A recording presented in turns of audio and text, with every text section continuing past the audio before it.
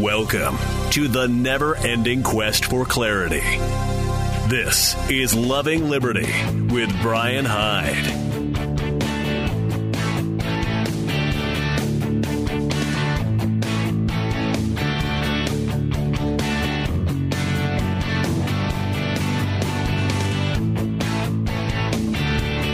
Well, hey, it's good to be back after an extended 4-day holiday weekend. Oh, I know, I'm confessing to the fact that I was nothing short of fat and lazy for pretty much the whole weekend, but it was really nice. I hope you had the opportunity to catch up with some family members for Thanksgiving. It was good. It was really great. I have to admit, though, and this threw me. In fact, I got a knock on wood. Knock, knock, knock. Hopefully my brother-in-law, Alan, isn't listening. Apparently, the memo went out at some point. And everybody in my family, all the brothers-in-law, all the sons-in-law and so forth, we all got the memo. It was No Shave November. So we all were growing our beards out. And, man, my brother-in-law, Alan, I think he's a year younger than I am, has the most magnificent white beard. It's incredible. I mean, it's full. He looks so stately and so full of wisdom. You would probably stop and just, respectfully doff your hat at him if you saw him passing on the street. And the cool thing about it, he's such a down-to-earth guy. He's such an easygoing, fun-loving, happy-go-lucky person. It's not like he walks around commanding respect from everybody. He doesn't take himself too seriously, and that's what makes him so much fun to be around. But I was really thrown. And not so much because, man, he looks older with that white beard, but it just it hit me. I probably look at least as old to everybody who hasn't seen me in a while. I don't have a fully white beard, and actually my beard has undergone the weed whacker treatment, so I'm back to looking well-groomed again, a little less homeless than I was before, but man, I got streaks of white growing, and yeah, it was just one of those gut check moments of, remember when the old uncles would get together at Thanksgiving, would go out and shoot clay pigeons and what? Guess what? We are the old uncles. We're the exact people that the up-and-coming younger generation is going to be tempted beyond belief to say, okay, boomer, to us. Not because we're actually baby boomers. I think we're all Gen Xers for the most part, but we look the part. I don't know. It was just a little bit sobering. So anyway, with that confession off my chest, let's dive in. And there's a lot of great stuff to talk about. I want to start with an article published actually last week by the Foundation for Economic Education. This is from Tyler Brandt, and it's his explanation why I don't say, okay, boomer. Now, before I share this article with you, I want to confess I was on the receiving end of my first actually negatively intended, okay, boomer, comment here sometime last week, actually over the last couple of weeks. And what it came down to was I had posted a meme on Facebook that I had seen. And look, I'm not a Trump supporter. I'm not out there carrying water. I don't wear a MAGA hat everywhere. I don't hate the guy, but I'm not out there cheerleading for him either. And I say that with the understanding anybody who knows me, anybody who has been friends with me for any length of time understands. It's just that's not my game. And it's not just Trump, it's just politics in general. I just don't play that. But I saw what I thought was a pretty funny meme, and it was little vinyl stickers. You know how people put the vinyl stickers of their family on the back window of their SUV or their minivan or something like that? Well, this was on the back of a pickup truck, and it said LGBT. And under the L, there's a silhouette of Lady Liberty. Under the B, there's a silhouette of a mug of beer. Under the G, it's a silhouette of an AR-15. You see where this is going, right? And under the T, why, it was a silhouette of Donald J. Trump. And I thought it was funny from the standpoint of, the very people who tell us, calm down, stop being so triggered over everything, are exactly the people who would be triggered over that. So I shared it with a little note, trigger warning, and a smiley face. And, I don't know.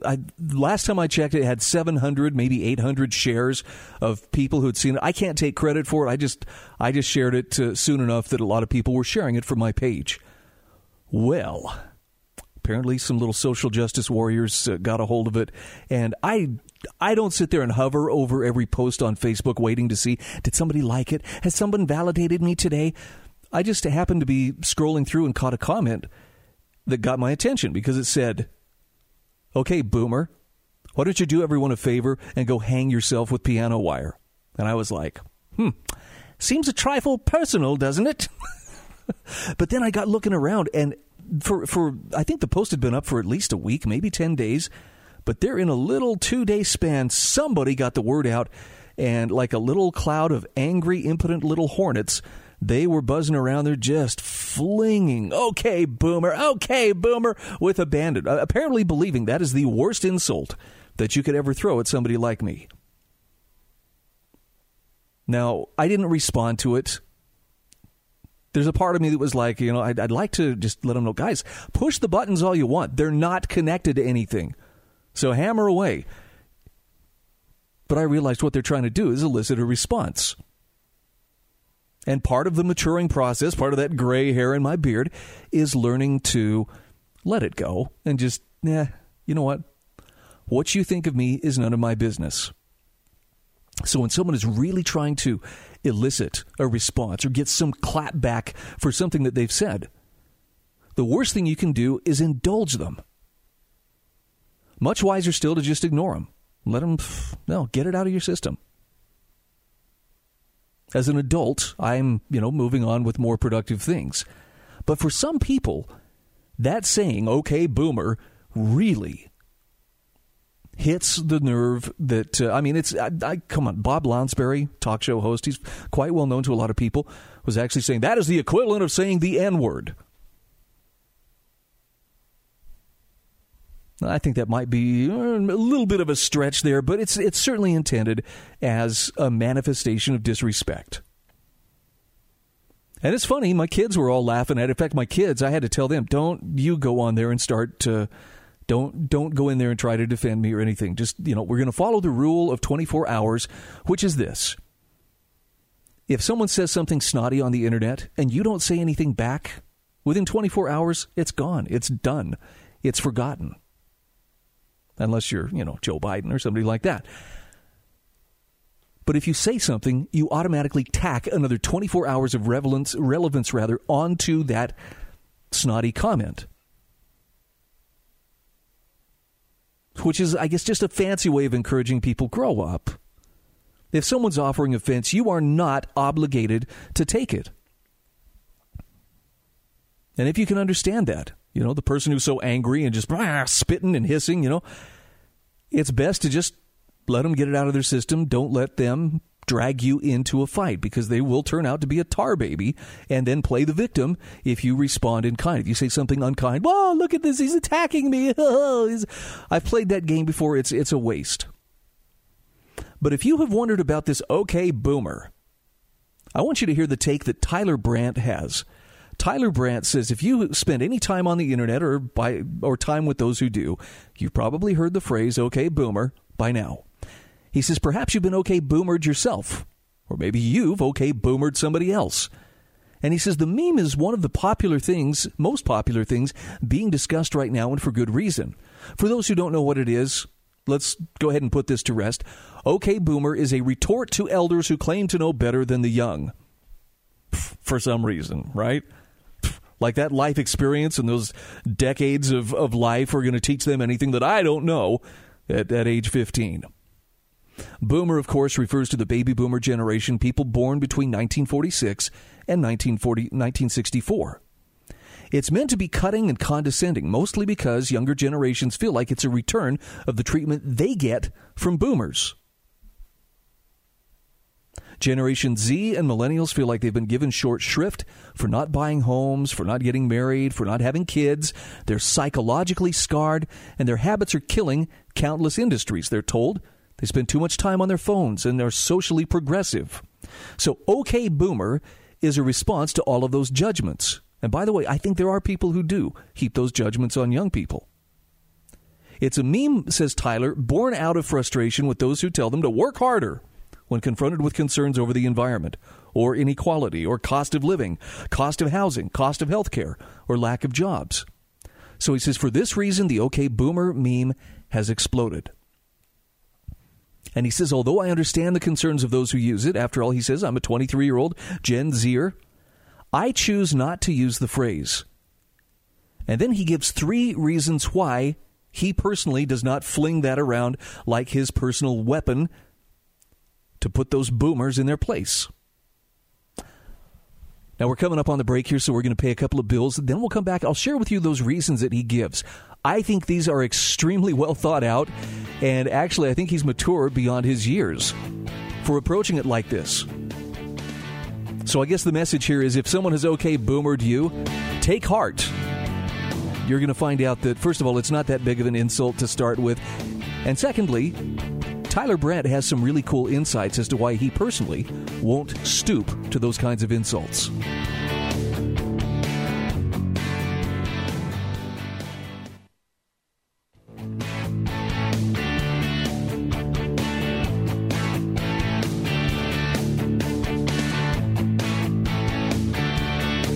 Welcome back to Loving Liberty. I'm Brian Hyde. Hey, if you'd like to get in on the conversation, whether you're a boomer or a millennial, a Gen Xer like myself, sitting here watching all the commotion from a safe spot, 801-331-8113. Now, I really don't get all the intergenerational friction that's going on, but it's a real thing. And frustrated millennials are hurling this phrase, OK boomer, at people who they feel are lecturing them or telling them, get a haircut, straighten up, fly straight, fly right, or whatever. You know, okay. We can be a little bit condescending. Okay, we can be a lot condescending. But there's some frustration. And I think I've told you before, I feel for these younger generations, including my own, Gen X and Gen Z and whatever will follow. There's a lot of stuff that we are all inheriting that came before. Some of it is a product of the baby boomer generation, some of it the greatest generation before them. But there's a lot of stuff being handed down to us that we really had no say in. So I can understand some of the resentment. Still, when I encounter somebody like Tyler Brandt, writing for the Foundation for Economic Education, who says, I choose not to use this phrase, OK boomer. And he gives these reasons why. First of all, he says it's lazy and dismissive. When engaging in an argument or a conversation with anyone, he says it's not a good idea to use an ad hominem or personal attack. This is essentially what OK boomer amounts to. It's an attempt to invalidate or dismiss someone's opinion because of their age, which is a big no-no if you ever want to win hearts and minds. So he says, let's say there's a situation where you're just itching to OK boomer somebody, okay? Thanksgiving dinner at Aunt Karen's house. All your favorite cousins, aunts, uncles, and grandparents are there. Dinner's ready. You all gather around the table and start feasting, and right as you dig into the turkey, Uncle Bob starts complaining about all them illegals stealing good American jobs, wanting to build the wall 10 feet higher to reduce crime. Well, instead of saying, OK, boomer, you have an opportunity to engage Uncle Bob in dialectic conversation. Thanks to the glory of the information age, you pull up Fee's article, 3 Common Immigration Myths Debunked, and rebut your uncle with logical pointedness. Uncle Bob, you say, since 2012, Mexican workers have been leaving the U.S. at a higher rate than they're arriving. This drop in immigration has negatively affected our economy. In fact, the National Association of Home Builders estimated the number of unfilled construction jobs in the U.S. almost doubled between 2014 and 2016. Now, he says Uncle Bob is befuddled at your calm, fact-based, non-hostile response. He's never heard a 20-year-old treat his political opinions with respect before. You continue. Also, dearest uncle, research shows that immigrants and illegal immigrants are less likely to be criminals than native-born Americans. In addition, you are more likely to win the lottery or die in a plane crash than be murdered by a terrorist attack by an illegal immigrant. Now, Tyler Brandt says Uncle Bob isn't totally convinced, but he responds, well, Junior, I'd have to look at those facts. Now, if you just OK boomered Uncle Bob, he might have responded, did I trigger you, little snowflake? Tyler says, you might think I'm joking, but this is a real headline. Hey, snowflake, don't OK boomer me at work. Drama. Now, Tyler Brandt says, granted, this is a hypothetical and I get to make up all the answers, but treating others with respect and engaging them in a reasoned argumentation is always a better method than disparaging them. He's right. If you do happen to argue calmly to the boomer at your Thanksgiving table and your cranky uncle still spouts off nonsense or becomes hostile, hey, at least you tried. Take pride in the fact that you carried yourself better than your elder. Now, his next reason is one that I think we'd all be wise to consider, and that is some elders are wise. Tyler Brandt says, in addition to respectfully arguing with older folks, he says, I choose not to okay boomer them because I do believe they have wisdom to impart. Well, some of them anyway. To be fair, he says, boomers can give some bad advice, especially when dealing with emotionally turbulent situations. Just suck it up and get over it, as if psychological repression implies others should suffer in the same way. Now, not all advice should be taken, of course, especially unsolicited advice. But the benefit of being young is that you can ask older people questions about their life experience and find out how they dealt with some of the same issues that you are currently going through. For instance, he says, there have been many times in my life where I've tried to figure out problems on my own without asking for help and suffered longer because of it. So he says, some of the best questions I've asked are the following, and these are really great questions. How do you know you found the one? How do you know what to do with your life? What are you grateful for that you didn't have growing up? What things have changed for the better, and what things have changed for the worse? Man, think about those questions for just a moment. If you're sincerely asking those of someone who is older than you, think about the answers that you could get. See, I happen to be a big believer in drawing upon the power of experience, even if it's someone else's experience. Bottom line is there's an awful lot I don't know. I think this is actually one of the things that I miss most about not having my dad around. It was 30 years ago this last weekend that my dad sat me down and told me that he was terminally ill. I knew that they had suspected maybe his cancer had come back. He had been in remission for about 12 years. But when he sat down and told me, hey, I just need you to know the cancer is back and the doctors say that there's nothing more that they can do at this point. I was 23, almost 24 years old. And I had no idea what to do. In fact, the first question I asked him, this is how my mind was trying to get around it. I couldn't make myself believe he was telling me I'm dying. So he tells me, the doctors say there's nothing more they can do. And the first thing I ask him, so what does that mean? Hello. Come on, man. I mean, I look back on it now and I think that was about the stupidest question I think I've ever asked, but I could not make myself believe he was going to be gone. And about 2 months later, he was. Now, back to my original point. I can't tell you how many times in the last 30 years I've wished that I could ask him for his take on some of these same kinds of questions. Yeah, that old saying of don't know what you got till it's gone, that has crossed my mind many times. Now, fortunately, I'm very blessed to have a fairly wide circle of friends and acquaintances and influences in my life. And I know people that I can go to who I would trust to ask some of those deep questions. And I bet you probably have a pretty good circle of influence around you as well. As Tyler Brandt points out, by asking questions about life experience, you can't get a wrong answer. You just observe people's guiding philosophy and how it's helped or harmed them. He says, after listening, you can make a decision for yourself whether to take any advice that was given. Worst case, you have more information than you did before to help you make your decision. Okay, final reason that he doesn't use OK Boomer is not related to the boomer generation at all, but for reasons why others use the phrase. OK Boomer subtly places blame on boomers for making the world worse for millennials and Gen Z. Boomers are blamed for student loan debt, for ruining the housing market, for ruining the economy in general. Now, student loan debt is an issue, but he says, is it fair to blame a whole generation for the problem? Maybe the problem is government-backed loans, which give colleges no incentive to lower prices. Housing prices are astronomically increasing, especially in major cities in New York and California. But why? He says, I would argue that restrictive zoning regulations make it harder and more expensive for developers to build housing. So it should be no surprise that when housing is made more scarce, it becomes more expensive. And he says, as for the economy, things might seem bad, but in fact, things have never been better. And he actually backs this up with a couple of interesting quotes. I'll share those with you just the other side of this news update.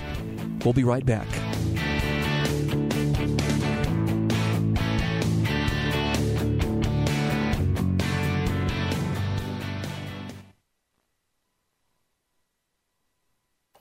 Hey, welcome back to Loving Liberty. Brian Hyde at your service. 801-331-8113 is our number. I'm sharing with you an article by Tyler Brandt. Sorry, I almost gave him a different last name. As to why he doesn't use the phrase, okay, boomer. And he's got some pretty good reasons here. First two are that it's lazy and dismissive. If you want to argue with somebody, you should at least argue productively, not just engage in ad hominem attacks. Secondly, there are things you can learn from those who are older than you. You got to be humble enough to ask, but if you ask, and you especially ask the kind of questions like he poses, you can learn a lot from a person, even if you don't necessarily agree with what the answer is that they've given you.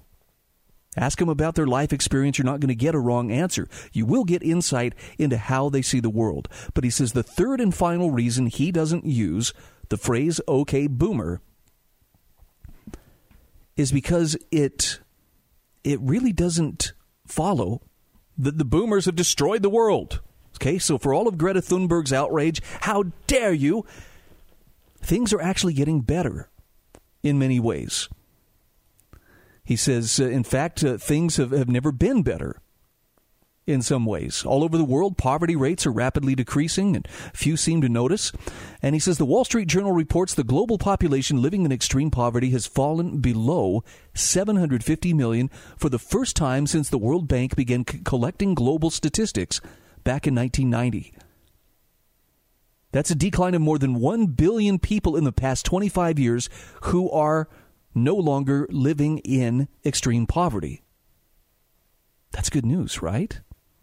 He says the data is almost too hard to believe. Between 1990 and 2015, more than 137,000 people escaped extreme poverty every day. And it's the world's poorest who've been getting richer faster than everybody else. So he says when people my age complain about how terrible things are and they blame it on the boomers, he goes, I just don't buy it. I don't laud the boomers for making things great, mostly because I tend not to think of these things collectively. If I were to analyze the innovations and progress that has made the world better off, I would find an orchestra of individuals trying to make their own corner of the world a little better, not people of a specific generation making it worse. So he says, for all of these reasons, I choose not to say, okay, boomer. Sure, it's a funny meme, but if we let this slip into common vernacular, we're in for a world of hurt. Being reasonable, polite, and mindful is a much better alternative. It's easy to be dismissive and snippy towards those who claim they know better than you, especially if they hold age and experience over you. But he says this doesn't mean boomers are right about everything. They're not. Nobody is. At the end of the day, okay, boomer isn't really about the boomers. It's about how we choose to carry ourselves. Do we have the integrity and composure to engage in reasoned argumentation? Can we maintain a mindset of gratitude even when it seems like we have every reason not to? Are we able to faithfully articulate our ideas? Can we show a little intellectual humility even when others do not? Now, he says, of course, these things aren't as easy as they sound, but identifying proper modes of conduct is the first step in actualizing them. Knowing is half the battle, and just by striving to improve ourselves, others take notice, and that has a ripple effect on the environment around us. And he says, who knows, if a boomer takes notice, they might even have some restored faith in your generation. That's pretty solid. Listen, I'll have this posted with the show notes when we put this up for podcast on lovingliberty.net. I would encourage you to check it out. Check out the podcast of all the programs that we carry throughout the day. You'll find some useful links included in the show notes. Don't know if you have any thoughts on this, but feel free to chime in, 801-331-8113. Let's move on to another one. This is an article by Brandon Smith about the rush to a cashless society only serves globalist interests. Now, this is something that's been on my radar screen for quite some time. And look, I'm planning a trip to Europe here in the next few weeks. Actually going to go spend Christmas with my daughter and my son-in-law in Germany. And I'll admit I'm a little bit nervous, the prospect of flying over there and then having to drive myself across the Netherlands and up into Germany.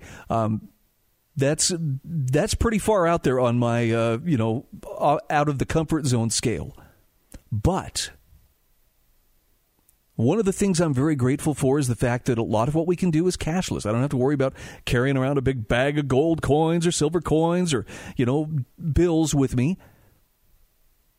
Most everything I have to buy, I can just, whip out the plastic and away we go. Having said that, though, the convenience does not offset some of the concerns about a cashless society. I want you to hear how Brandon Smith explains this. I think he has a marvelous handle on the situation. He says a fundamental pillar of true free markets is the existence of choice.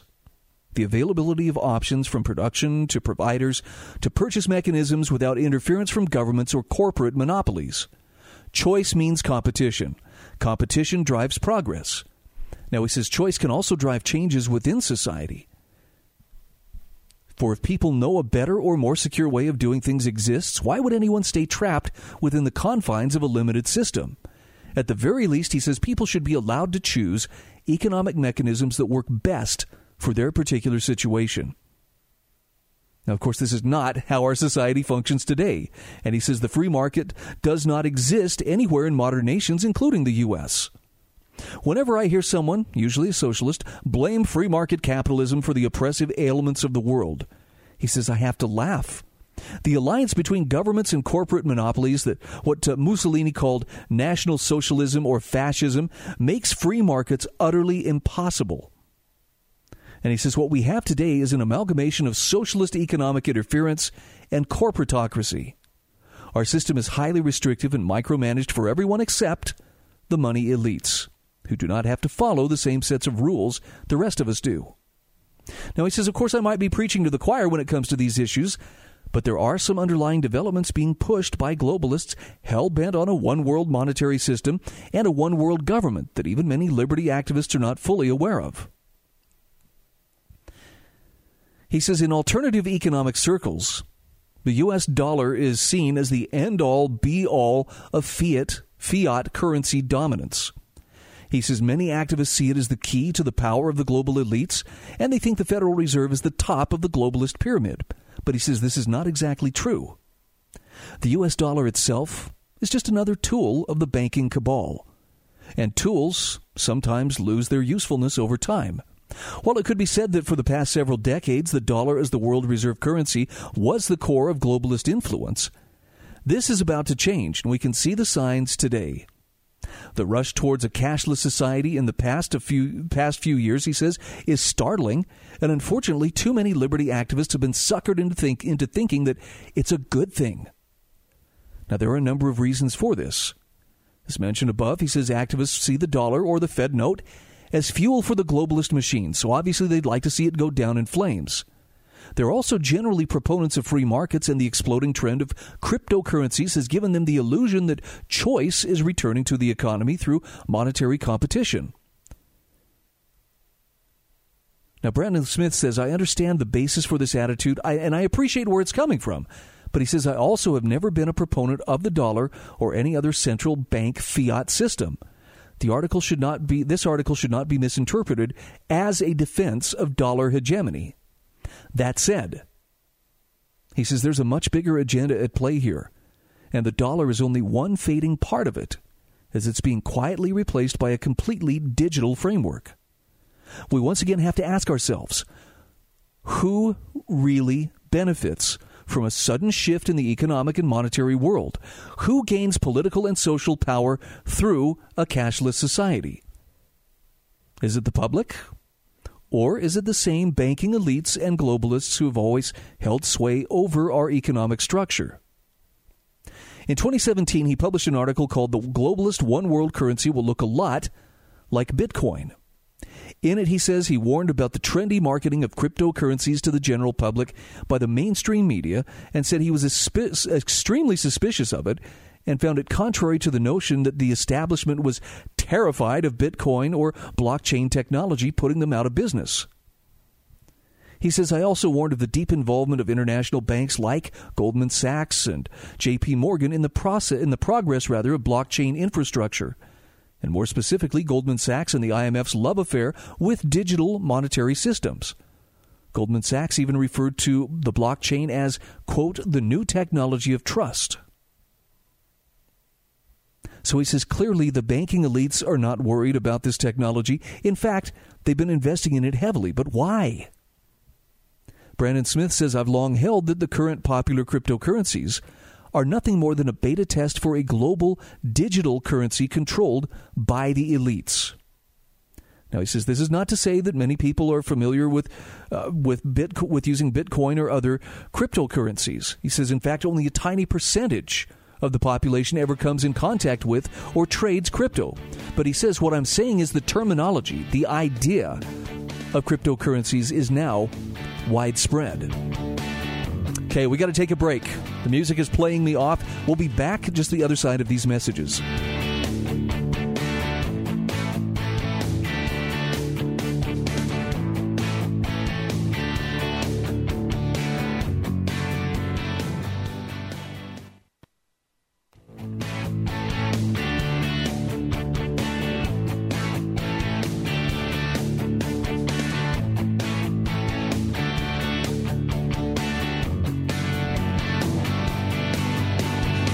Hey, welcome back to Loving Liberty, 801-331-8113.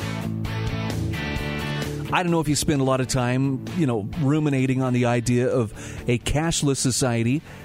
I like to pay attention to it only because I think it was about 25 years ago, a writer by the name of Don McIlvaney. Some of you might remember his name. Used to put out a monthly newsletter called the McIlvaney Intelligence Advisor. And one of the things that he talked about in one of his newsletters was something he called electronic fascism.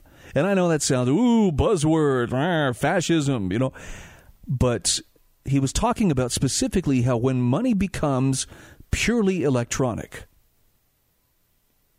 it allows some areas of mischief to develop that don't currently exist, or at least aren't absolute.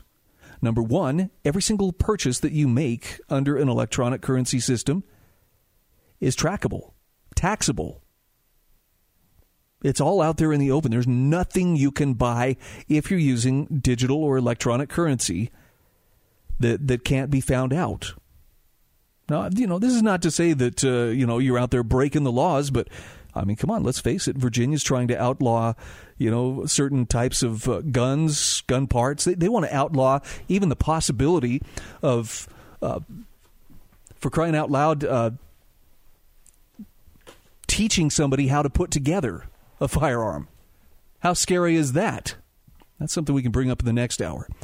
But the bottom line is your life becomes an open book, and even more disturbing than that, if your ability to purchase things is dependent upon you being recognized within that system, all it takes is deactivating your ability to make purchases to make you an unperson. That's kind of a scary thought.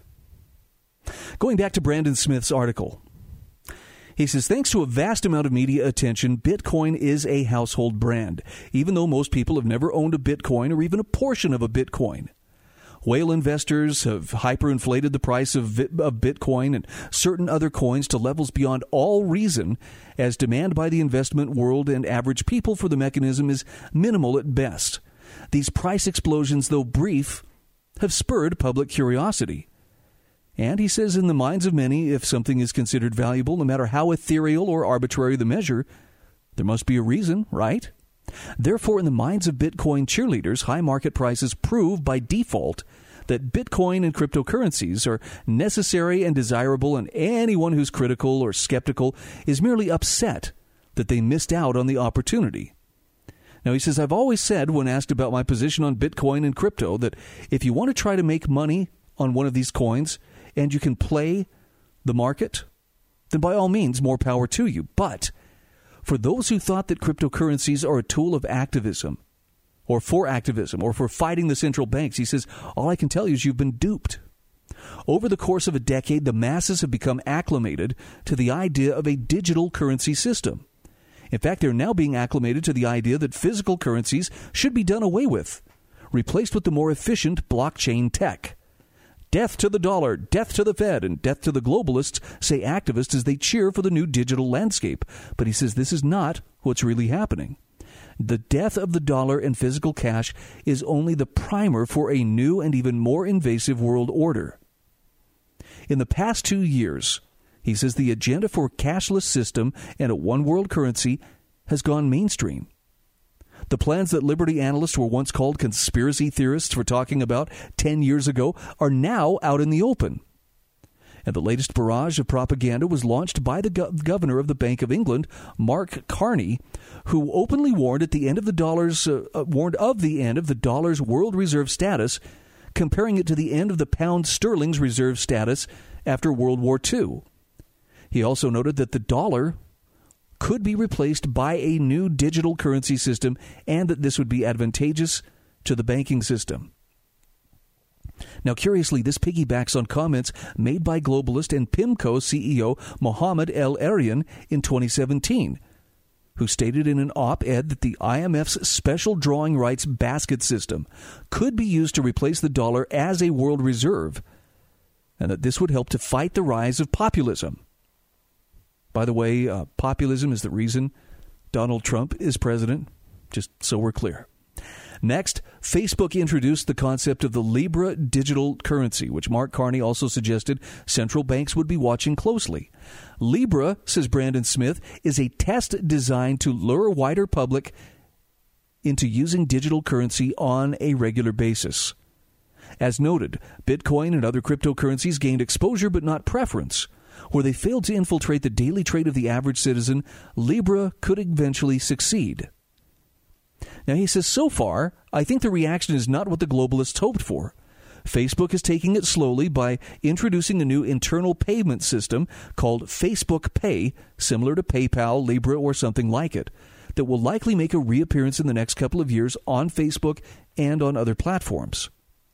Next, former ECB chief Jean-Claude Trichet argued in favor of a digital version of the SDR basket system at the Caixin conference in Beijing, arguing that Bitcoin and other cryptocurrencies were not stable enough or legitimate enough to take on the role of central bank currencies. Now, many argue that this is proof that the globalists are afraid of cryptocurrencies. Brandon Smith says, on the contrary, I see this as yet another example of the ongoing fake battle between bankers and crypto. They criticize certain aspects of the technology while at the same time investing in it and promoting it. Like the false left-right paradigm, there's a kind of false central bank crypto paradigm as well. Trichet's argument for an IMF-dominated cryptocurrency was surely welcomed in Beijing, where the Chinese have long supported the proliferation of the SDR and called for the SDR to replace the dollar. The Chinese are not the only ones. The Russian government has also called for the IMF to take over the global monetary system with the SDR basket. Russia has all but decoupled from the dollar, dumping its U.S. Treasury holding, stockpiling a large supply of gold, and removing the dollar in bilateral trade agreements with other nations. Last year, Europe began establishing a new alternative to the U.S.-controlled SWIFT payment system. Germany, in particular, criticized the U.S. system as a geopolitical weapon. Well, now an association of major banks in Germany and in the EU is calling for a digital euro based on the blockchain ledger. The IMF has been openly publishing white papers that agree with the assessment that a global digital currency is needed. And with former IMF head Christine Lagarde now in charge at ECB, he says it's likely that a euro cryptocurrency system will soon make a public appearance. In the meantime, multiple central banks are pursuing a cashless system and digital currencies of their own. So you have China announcing a national digital currency system will be realized sometime in the next 18 months. The Swiss central bank is exploring digital currency options. Russia is considering launching a cryptocurrency as well. And didn't I just read something about Russia just actually built a Bitcoin mining computer? I believe they put it in or near a brand new power station, because apparently it takes a whole lot of power, and they've built some kind of supercomputer that's going after cryptocurrency. You'd have to know a little bit about Bitcoin to understand that it's mined and that people have to seek it out. I couldn't explain it to you, but sounds like Russia's getting serious, is my point.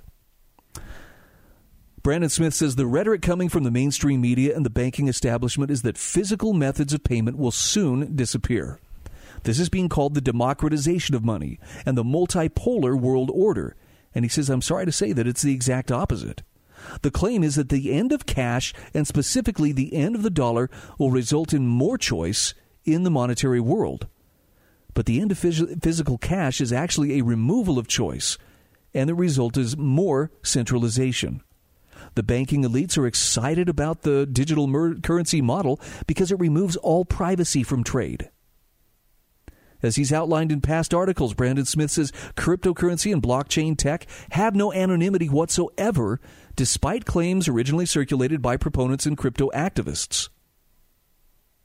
It's also clear that central banks intend to introduce their own highly managed currencies, and most other coins will be buried in the process.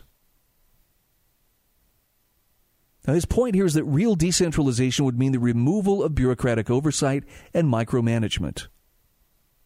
It would mean that physical currencies backed by gold and silver could be offered as an alternative option, not just cryptocurrencies or fiat backed by nothing. After all, gold and silver have far more individual investors worldwide than cryptocurrencies do. How about some real competition instead of price suppression of metals by the likes of J.P. Morgan? He says it would mean localized currencies and payment systems backed by hard commodities, not one worldwide currency or payment system backed by nothing. It would mean nations breaking from dependence not just on the dollar, but also breaking from globalist institutions like the IMF, BIS, and World Bank. He says the globalists are attempting to sell us on slavery by packaging it to us as free markets. But the solution is to not use the systems they promote and be ready to fight tooth and nail for real decentralization. Timely, credible, thoughtful discussion. This is the Loving Liberty Radio Network. I couldn't sleep at night. All I could think about